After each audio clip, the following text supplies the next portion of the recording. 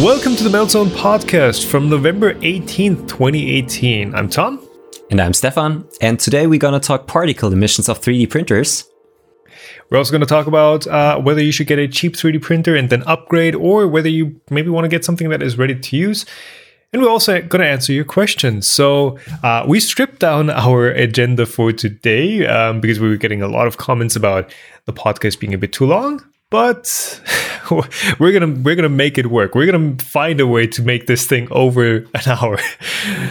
I'm sure. So yeah, let's start with this. Stefan, you've been traveling. Yeah, I've been traveling this week. So I actually have been to Formnext at the beginning of this week, and it was quite a lot of fun being there. Unfortunately, I didn't see as much as I was hoping for because I was primarily there for business reasons, for my normal job. But still, I found one and the other minute to just walk around the exhibition, take a look at some booths, and I've actually even met a couple of people. So on Wednesday, Gina Heuske was there. Yeah. She's been joining the expo for just like a couple of hours, also walking around. And we've met there at the Prusa booth, talked a little bit. It was quite a lot of fun. Meeting people you've been, watching and following for years now. Yeah. And I finally shook the hands of the 3D printing king. Joseph Prusa was there also on Wednesday. It was about time. It was about time, yeah. Well, we didn't talk a lot. We were both kind of busy, but still, it was really nice being there. I just, gotta say, Formnext is nothing like a maker fair. So if you're there for like leisure purposes, hobby stuff isn't the main focus of this exhibition. Formnext, I think, is the biggest 3D printing exhibition in the world. Yeah, well, it really depends on what ranges of 3D printing you're looking at. Formnext, I think, is very industry focused and like professional and like manufacturing focused, right? And there are other fairs or trade shows, I guess, because that's what it is, that focus on different areas. And Formnext is TCT now. It's TCT Formnext. They weren't always like both TCT, right? No, they weren't. Formnext actually just started a couple of years ago, because before it was the Euromold, which was every year in Frankfurt. And then just as 3D printing got bigger and bigger, too many like 3D printing companies were on that Euromold, so they didn't really know what the main focus was. And so they split it up. Now it's Euromold for the injection molding industry. Yeah. And then there's Formnext for professional 3D printing. So lots of SLS printer manufacturers are there. Lots of metal 3D printing companies are there. It's really, really impressive to take a look at all of the things you can do nowadays with 3D printing. And just a couple of smaller booths are there that are kind of focused on normal 3D printing. And the things that they are usually showing is also aiming more towards the B2B business. Yeah, because again, it's a trade show. That's what you're going to get on a trade show. It's not a maker fair. Right. So if you want like your hobbyist and DIY and open source kind of thing, you should probably go to a maker fair instead as a user. I mean, trade shows are fun to peek into. And I'm not sure if Formnext is actually costing admission. Yes, it does. So, if you're a student, it's not that expensive. I think it's just... I think it's 15 euros, but if you are not a student, you pay 45 euros for a one-day ticket. Oh, wow. That is quite steep. That is quite steep. But, if somebody's planning to go there and doesn't have any, vouchers for it, usually you can get vouchers from lots of companies. Just take a look at Facebook pages and also the homepages of the big manufacturers a couple of days before. Shows, right? Yeah. They got free tickets for you, so you don't have to pay the $45. And if you're there, it's really interesting. It's it's really, really interesting. The versatility of products you see there, the big companies you just only otherwise see in like TED Talks and whatever. It's impressive. It's really impressive. Right. Any big new announcements this year? Any new Prusa Mark 3.5 or something? that would be, I mean, the thing, like I've been to TCT, so the one in the UK, quite a few times, and yeah, that there was some big announcement, but it always felt like it was just iteration. Maybe if someone was announcing something, it was some small thing, and then yeah, the big stuff happened the other way. Well, I haven't been to the talks that were held there. I know that EOS, so like the Munich 3D printing manufacturer, who is like market leader in SLS and direct metal laser sintering. They announced a new, plastics machine that they are aiming towards being a competitor for injection molding. So they have like a laser array in their machine with 1 million lasers, and they can do a huge amount of parts in just a really short amount of time. That was impressive to see, but this is something which will not be released in the next couple of months or years. Yeah, did they mention on what factor they're competing on? Are you just competing on speed, or is it also on cost? Well, I think at first it's costs. It's speed. Right. Cost is always something, because the powder they're using is pretty expensive. So the normal SLS powder you can now also buy for the sintered machine. So the cheaper SLS machines powders is like between 80 and 120 euros a kilogram. So that's really expensive. But factoring in how much a injection molding, do you say die, costs? A mold costs, even simpler. If you don't produce a lot of parts, this is something where you are even competing in terms of costs. But powders need to get cheaper. The machines are hugely expensive. You got to say that as well. But at the moment, productivity is always a thing in 3D printing. And if you are aiming towards like the automotive industry and things like these, you need to tackle productivity, and then also bringing down costs is another step you should either do in parallel or after you have tackled the first problem. Yeah. So as you mentioned the automotive industry, there were some other news which I didn't write down in the show notes. So I'm totally surprising you here.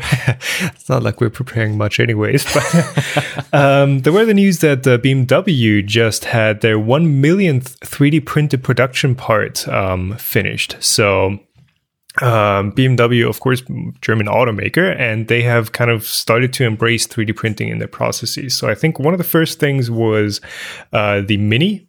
Mini is owned by BMW for a while, and they do like the custom or personalized inserts. So the blinkers on the sides, and I think some key fob parts they can have custom printed for you. And I think that is, I'm not sure, it's either, don't quote me on this, but I think it's either a resin or SLS. Yeah, SLS or the what's resin jetting binder jetting. Not binder jetting. The name escapes me.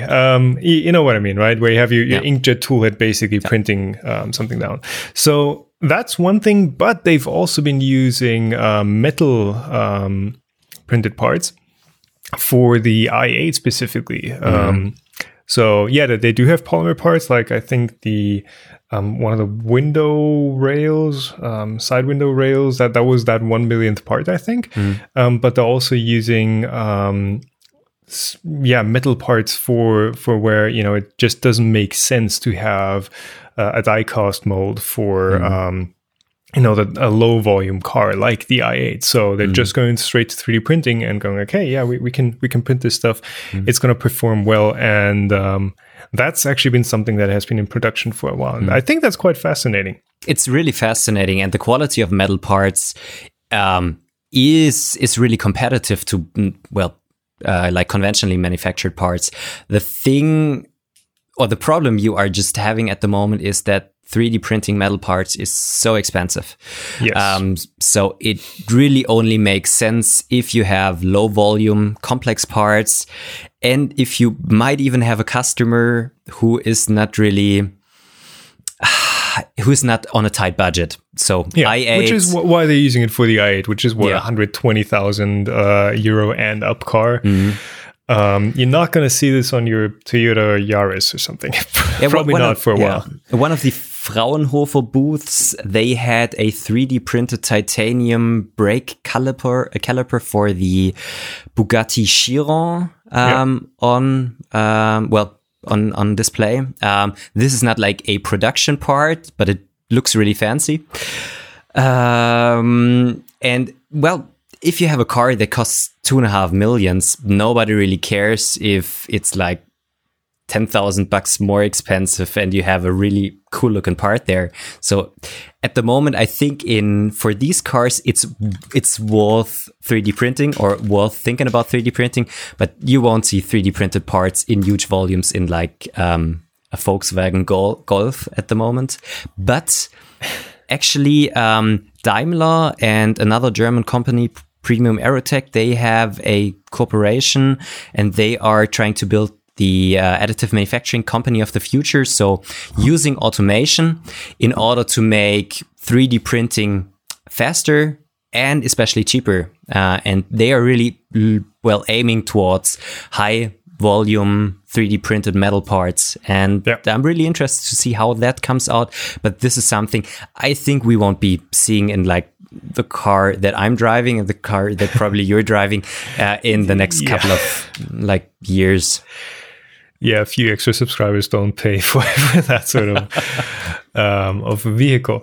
The other automotive 3D printing news was that there's, now a 3D printed titanium wheel from HRE Wheels. Which was, I think, also for the Bugatti, or did I misinterpret the picture?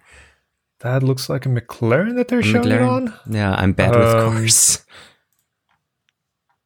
Not sure. It doesn't say exactly what they got it on, but that's pretty much a concept. Yeah. So that is on a completely different scale. It's not something that is in production being put out to actual customers that catalog order your cars. That is really just an experiment, and they've teamed up with GE Additive, so General Electric Additive, which used to be Concept Laser before. All right, and it looks. I mean, if you look at the picture, it just looks absolutely crazy what they've done. Probably not purely functional. I mean, I'm sure they've simulated it, but they've not optimized it just for strength. But if you have the geometric freedom of 3D printing, like why not use it? And why not make it look cool? Yeah, which actually makes me wonder: could you just FDM print a rim like that? Maybe you should try. And maybe get a cheap car to test it out on. Yeah. Well, I think the rim itself is made out of carbon fiber, as it looks, and then just the spokes are or at least 3D printed lined with carbon fiber. Yeah. Well, it makes sense making the rim out of carbon fiber because in terms how they are stressed during use, it's perfectly fine there. But the spokes are maybe not perfectly made with made using carbon fiber, and I don't really know if temperature could also be an issue. Anyways, I think it's a nice concept. I wouldn't want to drive around at 300 kilometers an hour with an FDM 3D printed wheel on my car, but I don't know. Maybe in a couple of years. We'll see. If you guys as viewers are interested in seeing like what supercar crazy levels of manufacturing you can get into, there's a good series of videos on Koenigsegg out on YouTube that just shows you their carbon fiber manufacturing. They have like full carbon fiber wheels and craziness, but that's also that's more expensive than even the i8 we talked about. Yeah. Cool. It was interesting. Looking forward to get back there next year. But not for like the normal consumers. But Tom, what have you been up to? Yeah, so I guess that also ties in. You mentioned like dyes are expensive because they're milled and they're hand finished, but dyes have actually been getting cheaper for a good time because the machines that make those dyes become more accessible.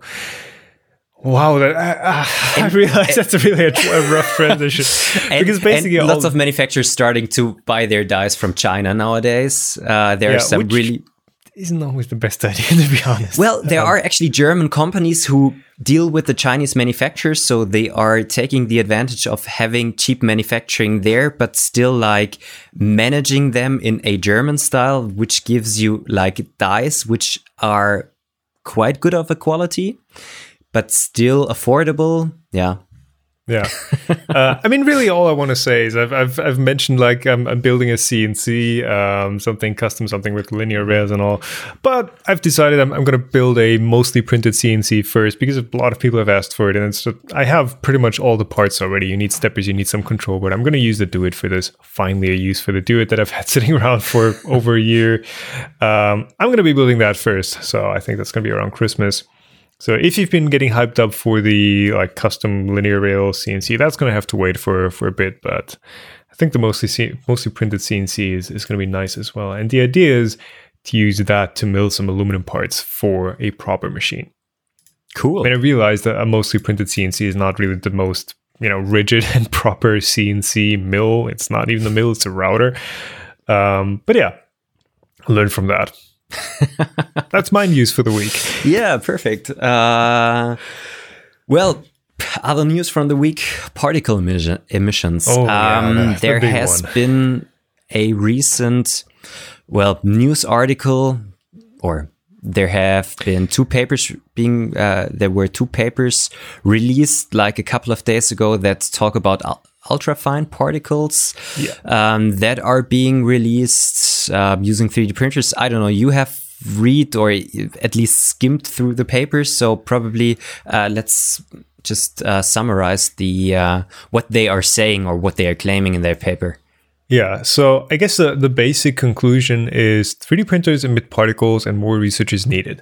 That's really the headline of the is there a headline from the conclusion? But yeah, that's basically what it comes down to. There's also been the finding that we need better kind of ways of measuring particle emissions because every paper and every researcher kind of does their own thing and you don't really get comparable results.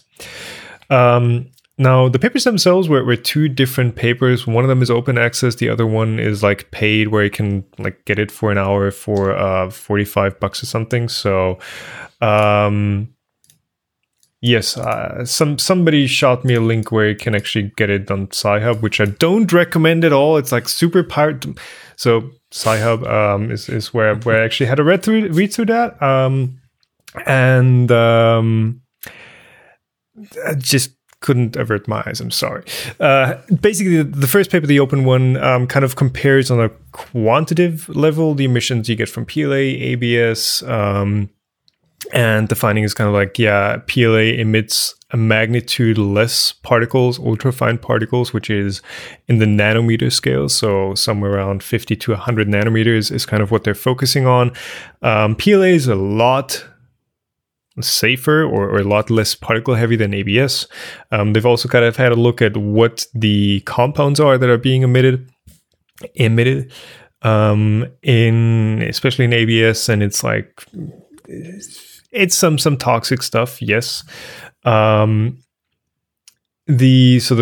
other paper, the closed one, kind of focuses on ABS mostly and different print settings. And one of the conclusions there was don't print unnecessarily hot, which is not. I mean, yeah.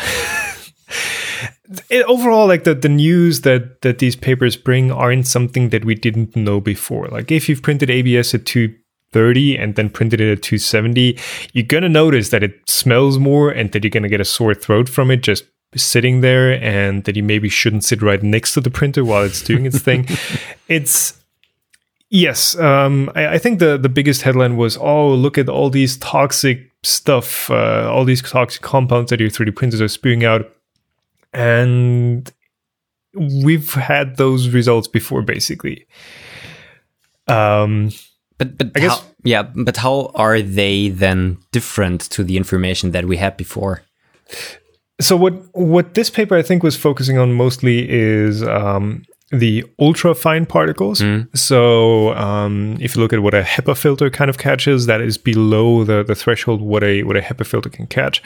And typical readings that you can get from just commonly available measuring tools are PM2.5 and PM10, which is 2.5 micrometers. So a few magnitudes larger than the ultrafine particles they were focusing on. So we now have kind of data that, yes, you're also getting those ultrafine particles and not just the larger chunks, I guess, of molecular conglomerates. So yeah, I guess one of the things I do want to point out is that the number I saw for like their test setup was they were testing in like a really dry environment. They were testing in 3% relative humidity, which is Desert first of dry. all not realistic. So typically you have anywhere between 20 and 60% relative humidity typically, and just that humidity is going to help bind some of those particles. And the other thing I kind of want to touch on is like those levels of particle emissions, like where do they fall in on a scale? I've not looked into this, so I can't really say how high or low they are. But if you compare it just to like walking outside in the city, cars and stuff, and you know, if you compare it to cigarette smoke, if you compare it to cooking a steak, you know, those all also emit particles or furnaces, not furnaces, what is fireplaces? Yeah. Wood burning fireplaces. Those are also, you know, very heavy in just particle emissions. So just because a 3D printer emits particles, it's not, you know, it's not the only thing emitting. We should kind of also take a broad scope at what else is kind of doing that. Yeah. But yeah, well, I think that the one thing to take away is that we kind of need a standard, which they also mentioned in the paper. We kind of need a standard testing protocol for testing 3D printers because everyone's doing it differently. They're drying filaments, they're not drying them. They're doing it in an enclosed box. They have a fixed amount of airflow coming through. You know, what particle sizes we should focus on, all that sort of stuff. There's no standard for it. So the papers that were published were, I think, in collaboration with UL, so the Underwriter Laboratories, which are kind of like a US health and safety and standards organization company.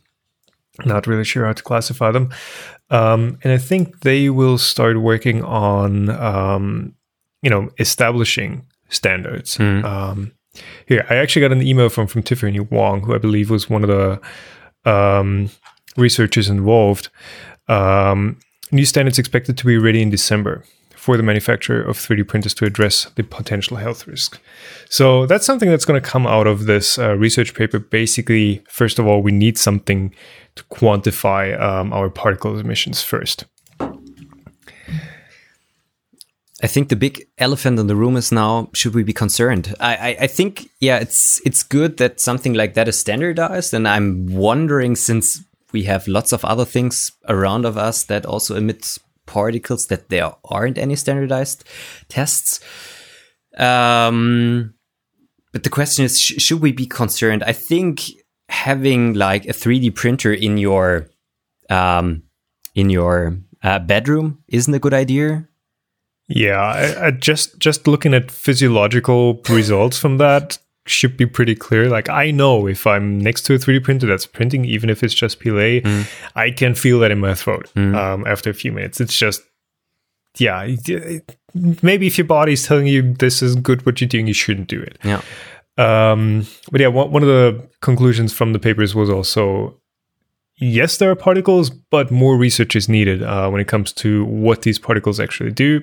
I think ultrafine particles in particular aren't that well researched either, because they do very they do some weird things in your body because they can kind of pass through, for example, the brain barrier, which is meant to filter out stuff like that.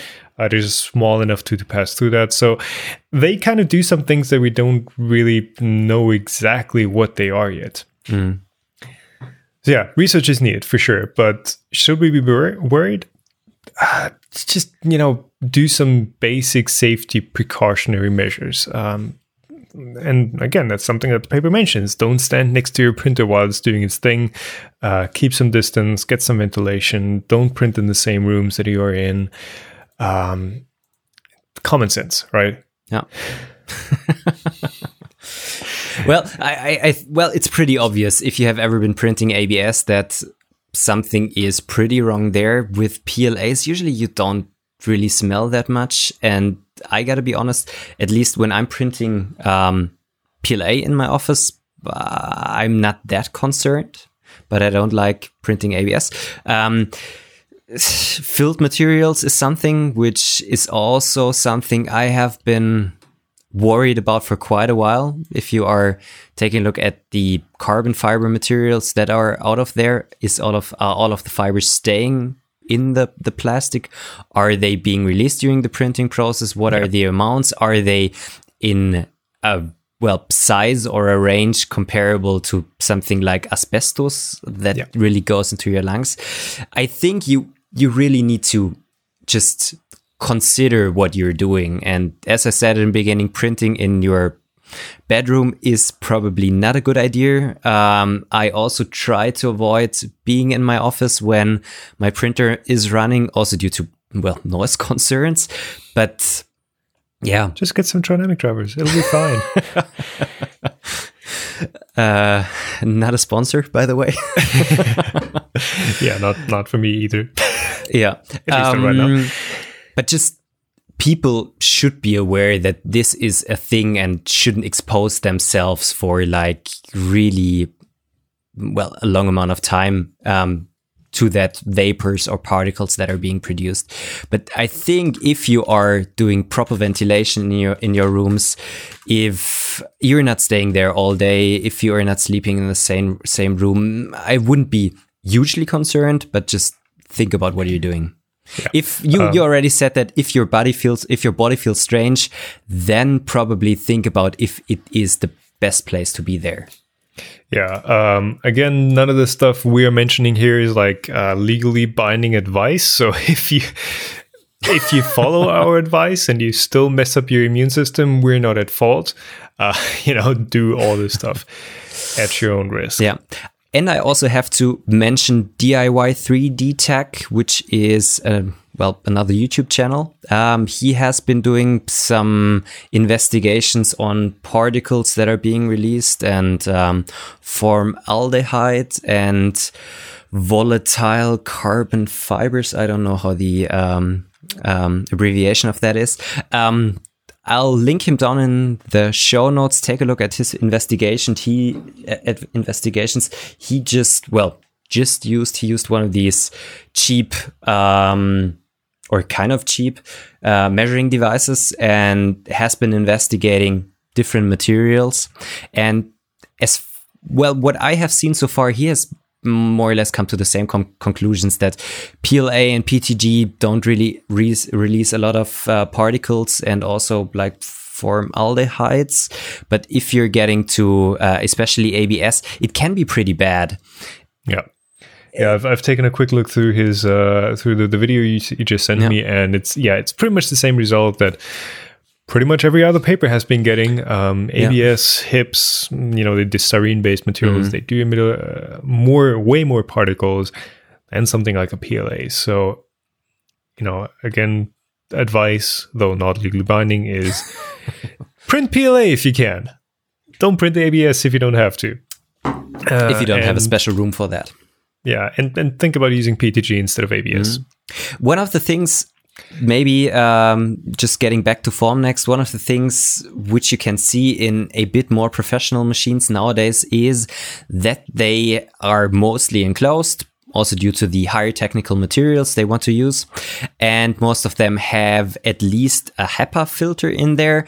And really a lot of printers that I have seen also have a carbon filter in there. Activated carbon, yeah. So, again, I'm not in a position to comment how effective those are, but again, like we mentioned for the X-ray research, HEPA is actually not fine enough to catch those ultra-fine particles. Yeah, not for the ultra-fine, but for the PM 2.5 ones. And I think formaldehyde and volatile hydrocarbons, they are at least partly catched in the activated carbon. And this is, well, maybe the right step, especially if you have one of these printers in like an office building or an office scenario. Yeah. Though, I mean, you got to keep in mind filters like that, they are consumables, especially the activated carbon. They do over time fill up, and I think it's faster than most people think. You can't just leave them in there for a year and still think they're going to be as effective. They do get filled up with those volatile compounds, and at some point they're just not going to filter as much anymore. And at some point, it might not even make a difference to have it in there. So, if you have a filter like that, make sure you switch it out regularly, just like with your respirator. Not a rebreather, respirator? Yes, with those, if you have like the big carbon cartridges for that, don't leave them out in the open. They will suck up compounds from just the open air, and do switch them out regularly. It's kind of the same thing, but yeah. Let's talk about something else. Right, we're 30 minutes. We're still talking about Formnext. Yeah, perfect. Our topic of the week: cheap printers versus ready-to-go printers. Yeah, so we have been discussing about that just before the show, and we thought this would be something really interesting also for you guys out there.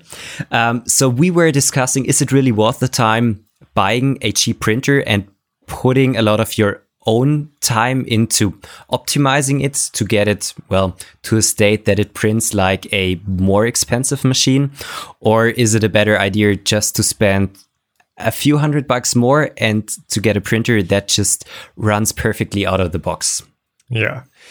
And I guess that's just stems from the idea, if you look through forums or communities that kind of focus around cheaper printers, like something like an Ender 3 or the ANET series of printers. It was like, yeah, you get this printer and then you do this, and this mod, and then it's a fine machine.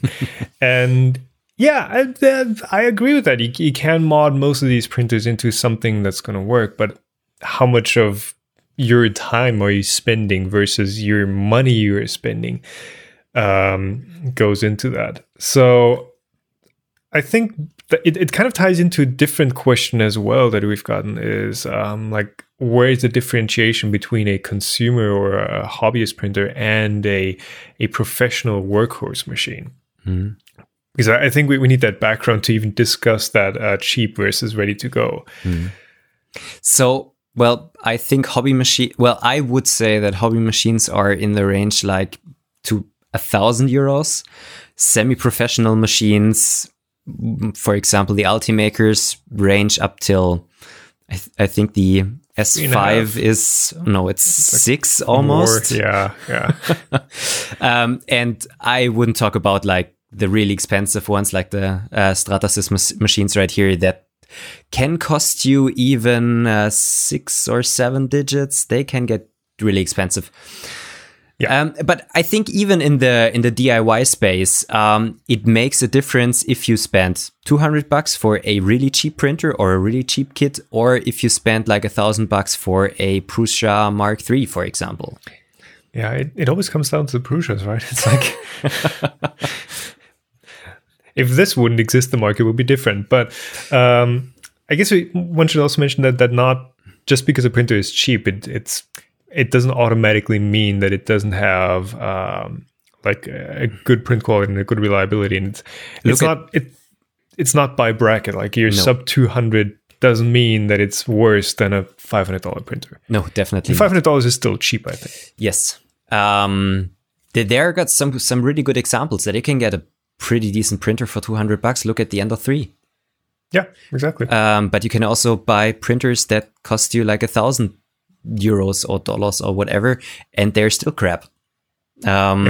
Always depends. But I think it pretty much boils down if your 3D printer is a tool for you to perform the job or to just perform a job, or if the 3D printer is more or less your hobby. So what I want to say with that is, if you want to have a printer that does something and you want to and you can earn more money working on other stuff, then it's probably a good idea to spend a couple of bucks more and have a printer that is properly running and spend the time you have saved on things that really benefit you. But if 3D printing is the hobby for you and you want to learn about the technology, you want to understand how a printer works and how it can fail, I think it's not too bad buying a cheap printer, trying to optimize it, trying to figure out why this optimization helped me, and then just learn about the technology. So it always depends.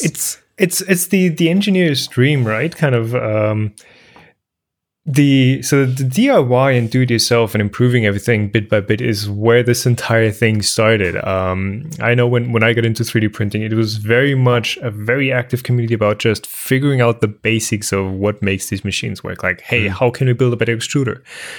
What does a holder need to look like to work? Figuring out slicer settings was a huge issue in the early days, and that is very much fun. That is interesting to just try out different things, see what they do, and kind of find a common ground to best practices to what works and what doesn't.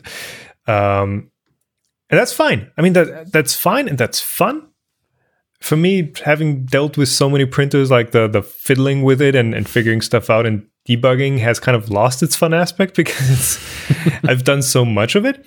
But the upgrading and kind of pushing the limits, that's still something that I think everyone can get into who sees 3D printing as a fun activity. And I mean, it's the same with any profession, right? As soon as it becomes your job, say, running a CNC mill, running a 3D printer, or making videos, which is what I do as my job. Like your tools that you use, as soon as it's a tool and not some, a hobby, not the object itself. Yeah. As soon as a 3D printer, or for me a camera, becomes a tool, like you really value that thing just working. That thing just, you tell it what to do, it does it every single time. One of the things video geeks kind of, run into is audio gear. Audio gear is ridiculously expensive. Cool. I mean, the mics we're using right now is probably one of the most cost-effective things that we've got. But I will happily buy like a $200 or $300 microphone if that just works. I've got like €400 wireless transmitters because I know they work. I could get the same thing for $100, but what if it fails? Then I have to do the work again. Or worst of all, just not have any result and not be able to redo it. And it's the same with 3D printer. Like if you need something that you can take a job on and you have a customer that's going to pay you or not pay you if you don't fulfill, like you need something that just works. But I think most of us, or most of at least the people that are, I mean, I'm not running a 3D printed job shop. Most of our listeners, I think, aren't either. So we can take some of those hobby level components and those hobby level printers and just kind of fiddle with them and make them work, and that can be very satisfying on itself. Now, of course, when you enjoy doing something like that, if you enjoy fiddling with it, the question that we've brought up before was like, do you value your time? It kind of, you're not worrying about that anymore, because the time you're spending is time that is basically fulfilling and that is fun for you, right? It's your hobby. People spend time on so many other things that you would say, hey, like, dude, why? why are you building this? Why are you making this? And why don't you just go out and buy it? But really, it's fun to a certain extent too, right? Yeah, definitely. Well, this is the question. For example, you're an engineer. You will earn, let's say, $100 an hour. Is it really worth spending 20 hours on improving a 3D printer. If getting back to your thing, if it is your job running that printer and well also getting you money, then it's definitely not worth spending that amount of money.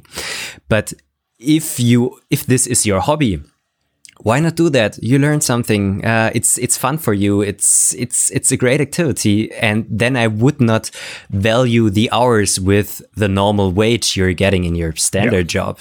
And yeah, that's always the question. And but people just should keep that in mind. And as I said, it's sometimes just worth spending a bit more money and then just being happy with everything. In Germany, we say buy cheap, buy twice, something like that. Yeah, I think that the same is you can do in English. I think like 3D printer manufacturers are having a hard time figuring out what market they're catering to, because it very much mixes and mingles when it comes to what is a hobbyist, a consumer, a prosumer, and a professional machine. Because something like we mentioned the Mark III, it kind of fits in everywhere. It's an open source machine that they can fiddle with. It's a good, reliable machine out of the box. And I think I've mentioned this on the podcast before, but I've recommended the Mark III to a company that is actually using them in production and making investment casting parts with it. They were like, dude, this is like the best 3D printer we have, and they have way more expensive machines than that. And they were like, dude, yeah, let's get more of these. These are great. It's going to be hard in the long term catering to all of these different aspects in one single machine. Where am I going with this? I don't know.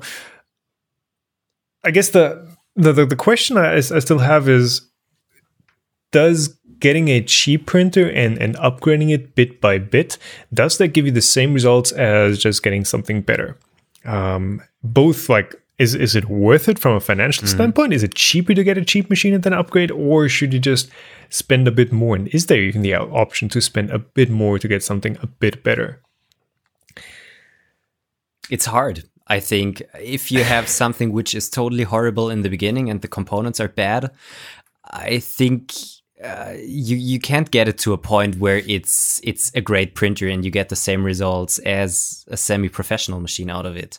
But if the basic things are okay and the hardware they were adding is usable, definitely with some minor or major tweaks, you can get there.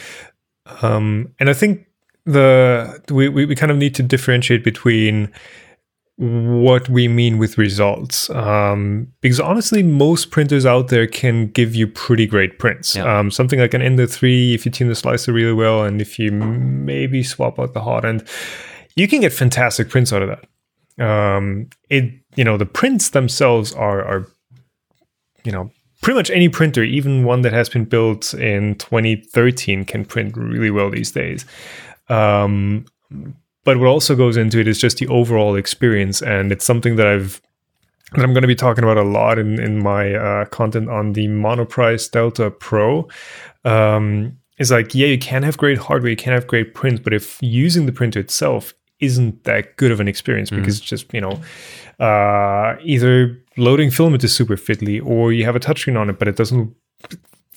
There's no point in having that touchscreen or whatever else. If you're not having a good experience, that's also not a good result, I think. But this is also where things like Ultimaker, Cura, and the material they're selling also comes in there. They are selling the whole ecosystem. You buy their printer, you buy the material, you use their slicer with kind of very good printing profiles, and then it works. You don't have to worry about everything. The Prusa printers, they have their own slicer, they have their machines, and now they're selling the material. If you buy everything from them, totally fine. But they are a bit more open. So, yes.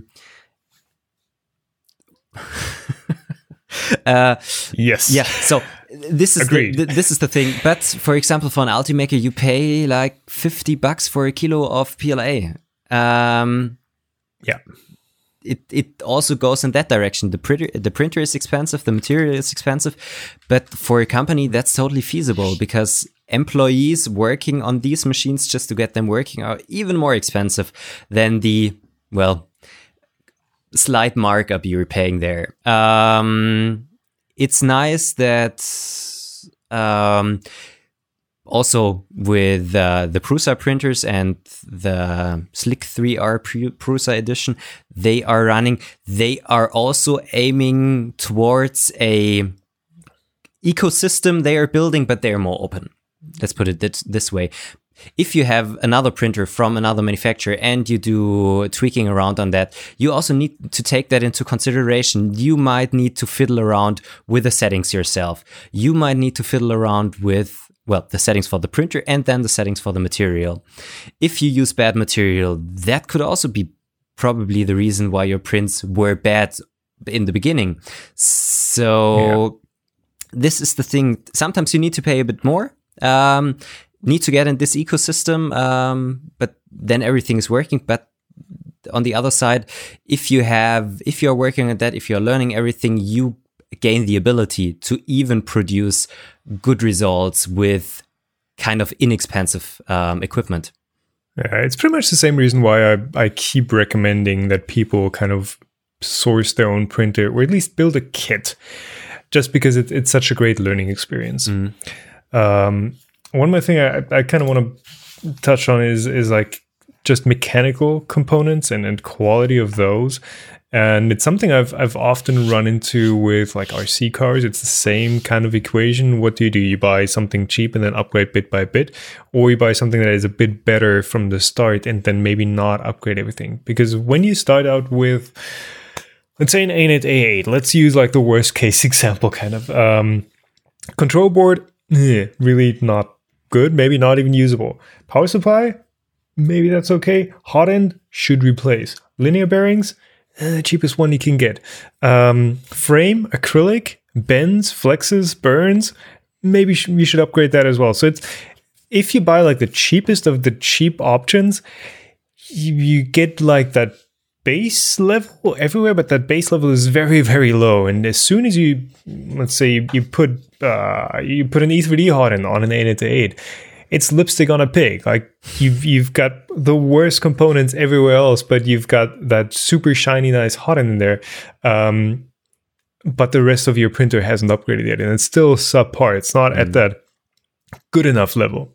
Whereas if you buy something, I guess the Ender 3 is a bit nicer. If you buy something like that, not sponsored by Creality or anything, but that's been kind of becoming the baseline for stuff. If you buy that, you upgrade maybe the hot end. Yes, what else should you upgrade on that? Maybe put a nicer extruder on it, and like the rest of the machine is going to be good enough. So even at that level where it's not even like, hey, I'm getting the bestest of parts, I'm getting the Ultimaker or the Sigma, the BCN 3D Sigma or something. You don't even have to go that far if you're into the, hey, I'm going to do something. But if you're going to upgrade if you're going to use your 3D printer at all, like the very cheapest stuff usually isn't worth a recommendation. Get yourself like that level of, hey, I can work with what I have. I don't have to replace every single bit. Because if you have to replace everything, like what's the point of buying it in the first place? Right? Yeah. So, yeah. I think this was the conclusion to that topic. I guess. It feels kind of unsatisfying to leave it. One more thing. Sorry. Yeah, what people often also don't see is stuff like customer support, manuals, slicer profiles. I guess that's the big ones. Just having that baseline of information and your starter kit, I guess. What I really like about Ultimaker, Sigma, or BCN 3D, Prusa, of course, is like you get the package. You get the printer, you get the slicer, you get documentation with it, and you kind of get your ready, you go bag. You get everything you need in one pack. Whereas with cheaper stuff, yeah, you might get a slicer profile, you might get a pre-configured slicer if you're lucky. But really, you have to kind of pull all the information on how do I configure this, or what could be the best profile from whatever Facebook communities or various places around the internet. You also have to put in not just the upgrade work if you want to get into upgrading, but you also have to kind of put in that research of just searching for stuff. Yeah. And I think that concludes it. So yes. Thanks for bringing us to don't to buy stop the cheapest there. of the cheapest, but it depends as always. Yeah. Let's do some questions. Yes, I think so. The first question, which isn't really a question, but something that has been asked, is we've been asking you guys if you're like a skilled or even a non-skilled artist. We're open for anything. We're still looking for a logo. The logo we have is just me drawn up in like 10 minutes on the couch. It looks like crap, quite literally, actually.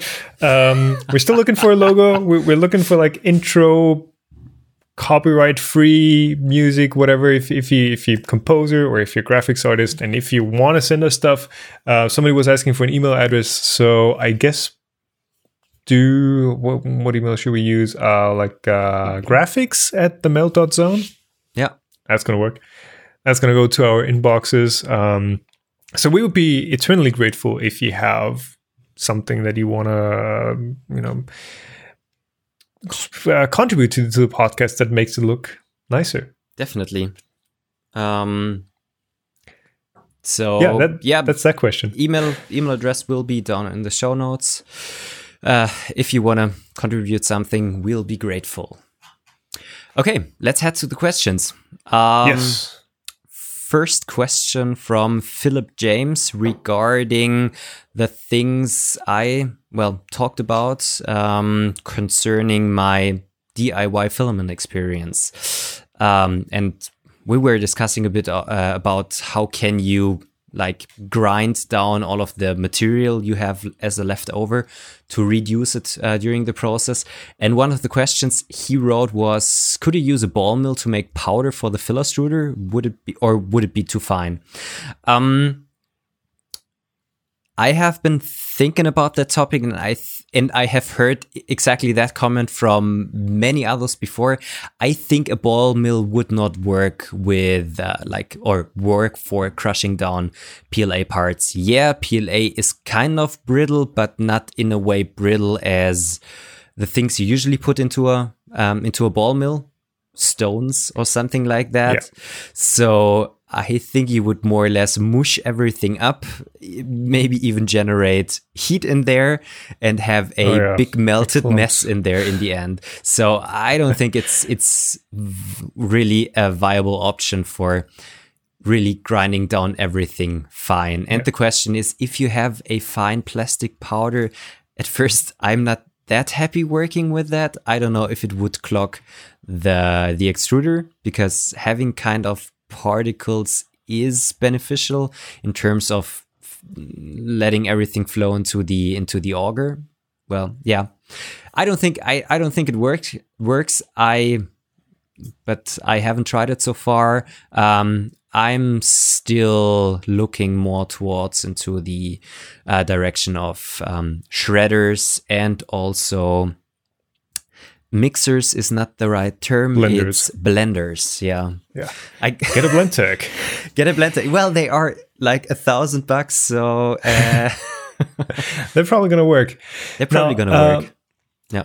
I guess the background question to that is, you have your filament pellets, your resin. They're usually a very like consistent shape and size. Like each pellet is going to be, roughly the same size and shape as the previous one. And I think that's also what you're going for with a shredder, just having, your teeth, just having that fixed size of, okay, we're going to shred it into these little bits that are roughly the same size. So if you have like bigger chunks or smaller chunks in there, it's going to influence your extrusion as well. It's going to run faster or jam or do other weird stuff. Now, not sure you would get that with a ball mill, but let's say the ball mill would work and you would find some way to have like super fine, dusty PLA ground up. I think, well, it probably wouldn't work in the filler extruder. There's like that golden ratio some most professional extruders use, where your clearance in your auger is supposed to be roughly 3 times the size of your pellets. So if you have a 5mm pellet, your clearance should be like 15 millimeters, which the filler extruder is already ignoring. But let's say we stick to that and kind of at least use it as a guideline. If you have fine dust, you would probably need a really, really fine extruder as well, just like a 1mm auger. It might actually work with that. Might be fun to try out and just make super fine filament, like a 0.5mm. Yeah. Well, I'm now more going towards the direction that I start with inconsistent particle sizes and inconsistent extrusion, and then just take this rough filament, pelletize it down, and then chop it down and use that in a second step to make the filament that has a more consistent diameter. I'm currently working on this pelletizer thing, and it is already working kind of, but I think this is actually the way to go, because it's hard grinding up everything very consistently. Yeah, especially if you go directly from a print to a particle that's supposed to be consistent. But I mean, having that 2-stage process isn't something that is completely alien to the process. Like, that is very much how master batches and just the general compounding process works. Typically, you start out with an extruder, and I think, Protopasta have even shown that in their tour, is you start with a extruder that is not optimized for consistency, but optimized for mixing. So they use a twin screw that has like a lot of shearing going on if you have same direction screws. So a lot of mixing happening in that extruder that is just made to mix and just made to create that pellet material for your next step. And then you have your extruder that really focuses on getting that consistency, and you also feed it with something that is very consistent already. So that's probably the better way to go about it. Yeah, gonna be interesting to see results from there. If I had more time, I would be finished much earlier. But yeah, that's the fun of it, just working on it and seeing how the results are, and then improving on myself. Yeah. One more question from this week from FaXXZZ. Infinite Z-belt printers, please. So apparently Stratasys has an infinite build demonstrator, the H2000. I have seen it. I think last year on Formnext. If I remember properly, they have like removable pieces of like a plastic sheet on the build platform. They print on that piece of plastic sheet, and then they eject the print, including that sheet, which also has barcodes and all the information of the print on it. And so that's actually a different process to what something like the printer belt and the black belt that the guy mentioned, the person mentions, because with something like the printer belt and the black belt, it's actually you have a continuous belt that acts as your z-axis. And the Stratasys one you mentioned is just basically a pellet system. It's a pellet system with an ejector, but it has more or less the same purpose. You can like run it 24/7 and don't really care about somebody picking up the part and just starting the print all over again. It's working in a different way. It's normal XYZ configuration. It is. Is it talk like a pirate there already? Sorry? Is it talk like a pirate there already? Arr. Actually, talking about pirate, it may be something for another podcast. There has been the R printer from Dave Jones, the other David, who works with Dave Jones. He did that as his master thesis, and the things I have seen like 2 years ago were very interesting, but I have never heard of that printer anymore. So if anybody knows what happened to the R printer, please let us know. Getting back to the topic. Sorry about the tangent. Yeah. So I think we have to distinguish infinite Z-belt printers. One thing is continuous printing, like printing parts, ejecting them, and then printing them all over again. That is possible with a belt printer, and that is also possible with the Strada Sys Infinite Build Demonstrator. But the other thing, if you have a belt printer, you can also print parts that are more or less infinitely large, because you just eject the end of the part from the belt and just like hold it in some way, and you can continuously add material as long as, well, the size of your room is. So that's basically just a long conveyor belt that you print onto. And the thing that the printer belt and black belts do is they have a very interesting axis configuration. So your belt moves in, I guess, the Y direction on a typical printer. So it moves towards the user that is standing in front of the machine. But then instead of having the Z-axis perpendicular to that and just printing like straight up, it's actually tilted at 45 degrees. And your Y-axis, so your belt, is basically the Z-axis. So the belt advances and you have your next layer on top of that. So because of that 45-degree orientation, first of all, your nozzle is slanted. It's at 45 degrees towards your... Hold up. No. Wait. No, you're... Your Z-axis, you don't have a Cartesian coordinate system, so X and Y are on the same plane, or X and Y span a plane, but the Z-axis is not perpendicular. It's like, I don't know if you could even call that a Z-axis. It's like a 45-degree axis to your real Z-axis of the print. Yeah, what I was just thinking about, like, the thing is you don't have, because your Y-axis kind of is non-continuous. It just moves in increments whenever your Z-axis advances. You don't really have that one continuous first layer, because you really just start like a line scan of that first layer. So I guess the way to think about this is, and is actually the way that they're slicing these parts, is first they skew the actual STL by 45 degrees in kind of like a, not trapezoid, what's the shape, what am I looking for? Parallelogram. Kind of shape, so that the slicer gets a skewed part that is like 45 degrees off. So the only thing that is touching your like bed in the slicer is just that very first line, and then your printer basically unskews it again in the opposite direction. So it leads to all sorts of weird kind of geometries, like what would typically be an overhang in a Cartesian machine may either be just, perfectly vertical surface, or it might be a straight up 90-degree unsupported horizontal structure on your belt printer. So the belt printers, I think right now, because of their quirks and because of their kind of beta status and inherent issues with geometry, they're more of an experimental thing and very narrow application for a lot of stuff. They're very interesting. Don't get me wrong. Like I'm super fascinated by how they work, but they're just, you need to really optimize your print and your workflow to have them work with that sort of machine.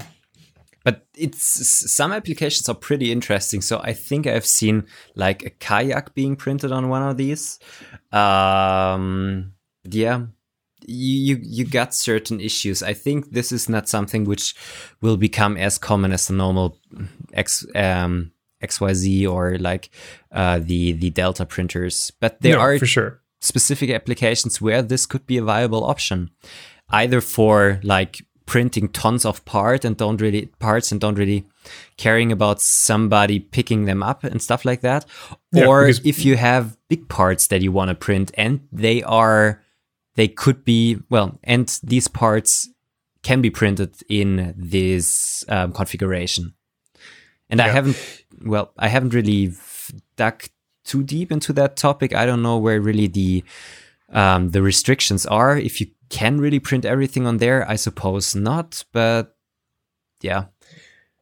Yeah, it comes down to overhangs. Like depending on which way it's facing, it may or may not be printable again. So Yeah, you've seen the big rep at Formnext, I guess, right? Yes. The new ones. So the original big rep was what, 1 meter squared, cubed, and the new ones do you know the specs about those? No, I haven't been at their booth directly. I've just been walking by and seen a couple of parts standing there. I don't know the specs of that so far, but actually Black Belt Printer, they also were on Formnext, but I just briefly walked by their booth. Yeah, they work with ColorFab, right?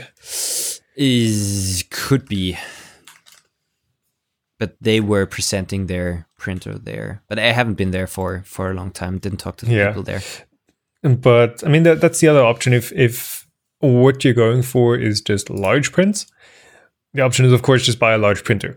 Just buy something that is like 1 meter long. But of course, size doesn't scale linearly with cost, or cost doesn't scale linearly with size. So simply because there's a smaller market and because you kind of have more weight to support and you need bigger beams and more precise bearings, because it all kind of adds up. If you just build a large printer like the Stackers, something like the Stackers 4, which is I think 700 by 400 by very tall. I don't know the exact CA I mentioned. That is 11,000 euros. So it doesn't sound like it's a huge step up from something like a CR10, but it kind of adds up. So I guess if you have an application that really falls into the continuous belt printer, it can be worth it from a cost perspective. But then again, we get into cheap printer versus ready to go printer again, and how much tinkering you actually want to do. Yeah. Well, and usually the big printers, they are aimed at a more professional market, so they use higher quality components, which already raises their price. So yeah, I think this is also something you could probably just use bigger extrusions and make a CR10 1000. I think that would work for most of the things. Get a volcano hot end on there. But yeah, I don't know if there are really that much applications for that. Yeah, let me see. The CR10 I think is what, 50 centimeters? Yeah, 50 centimeters already that they have available as their largest machine. And this is also $1,000, even though the components are more or less the same as with the normal CR10. Yeah, it's just a longer linear, longer V slot. That's the word. V slot extrusions. Yeah. Yeah. So, right. Yeah, it's an interesting topic, or an interesting approach, but it's just not ready for prime time yet, I think. No. And there have been quite some interesting large scale printers also on Formnext. You have the ones that use like a KUKA robots with an extruder. For print? Wow. Okay. With just an extruder in the front, and then do FDM printing with that. Then you have the really big ones. There hasn't been a hang printer around, but that is also could be suitable for bigger prints, and is kind of cheap to manufacture.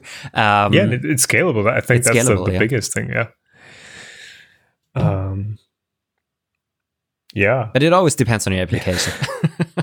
Very much so. I think also the big rep, I don't know if they're using filament or pellets directly. I think they're actually even using pellets. So I know the original big rep one, I think, was using filament still, so that they had like really big spools. Quickly check. But I don't think they would be using pellets, because that's just a lot of design and engineering overhead to make that work, especially since it's kind of a professional machine. You would want something that is, I guess, kind of repeatable and reliable, and filling it up with pellets. So, well, at least for the Big Rep Pro, they are talking about a closed and temperature controlled filament chamber.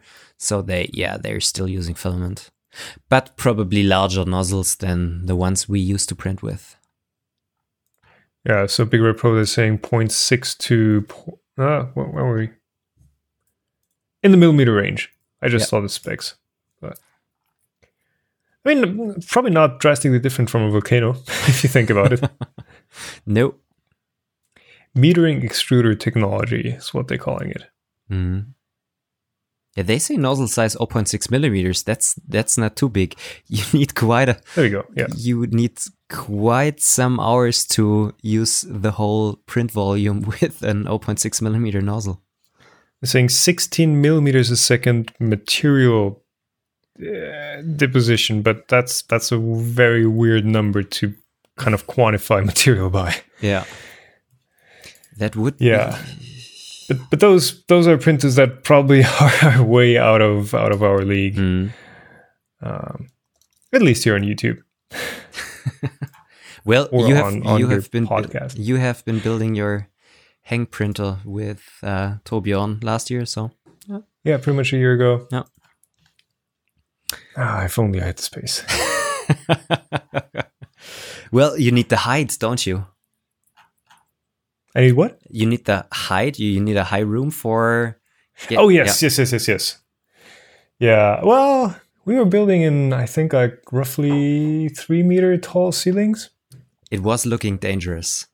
Yeah. I mean, at some point we strapped my laptop to the ceiling just to have no Bluetooth communication in there, and for science. But that was a year ago, and if somebody wants to watch it, it's all still on YouTube. You can watch the entire. Well, it took us pretty much a week to build it, right? Yeah. Do you have 4 streams? Many. Some of them are on second channel, which doesn't exist anymore. Which is this channel, right? But no, you actually. I actually got to check that out. Yeah, they're still linked somewhere. Private. Unlisted at least. Or unlisted, yeah. All right, but I think we're dwelling. We're kind of just rambling here. Anyways, thank you all for listening in this week. Again, if you have graphics for us or audio or jingles or whatever, send them at graphics at themelt.zone or art at themelt.zone. Use anything. If you have questions for the Q&A, just leave them. Well, either send them us on Twitter at the Melt Zone, leave them down in the YouTube comments, or actually even on the themelt.zone webpage. You can also leave comments there. So just choose any of them, and we try to discuss them in the show. Yeah, and we're hearing your requests for more podcast platforms to be available. Working on it, Google Play Music. We've heard that, I think, Spotify. We've also been requested to be on there. Working on it. Not all these platforms are super easy to get into, but we hear you. We're doing it. There was also one question, like whether we're available in audio form at all. And yes, we are. Anything that uses the iTunes audio feed, we are already on there. But you can also find a pure MP3 feed on the website, which is themelt.zone. Thank you all for listening in this week. Thank you. Thank you, Stefan, for your time. Thank you too, Tom. All right. See you then. Bye. See you here then. Bye. Podcasts are weird.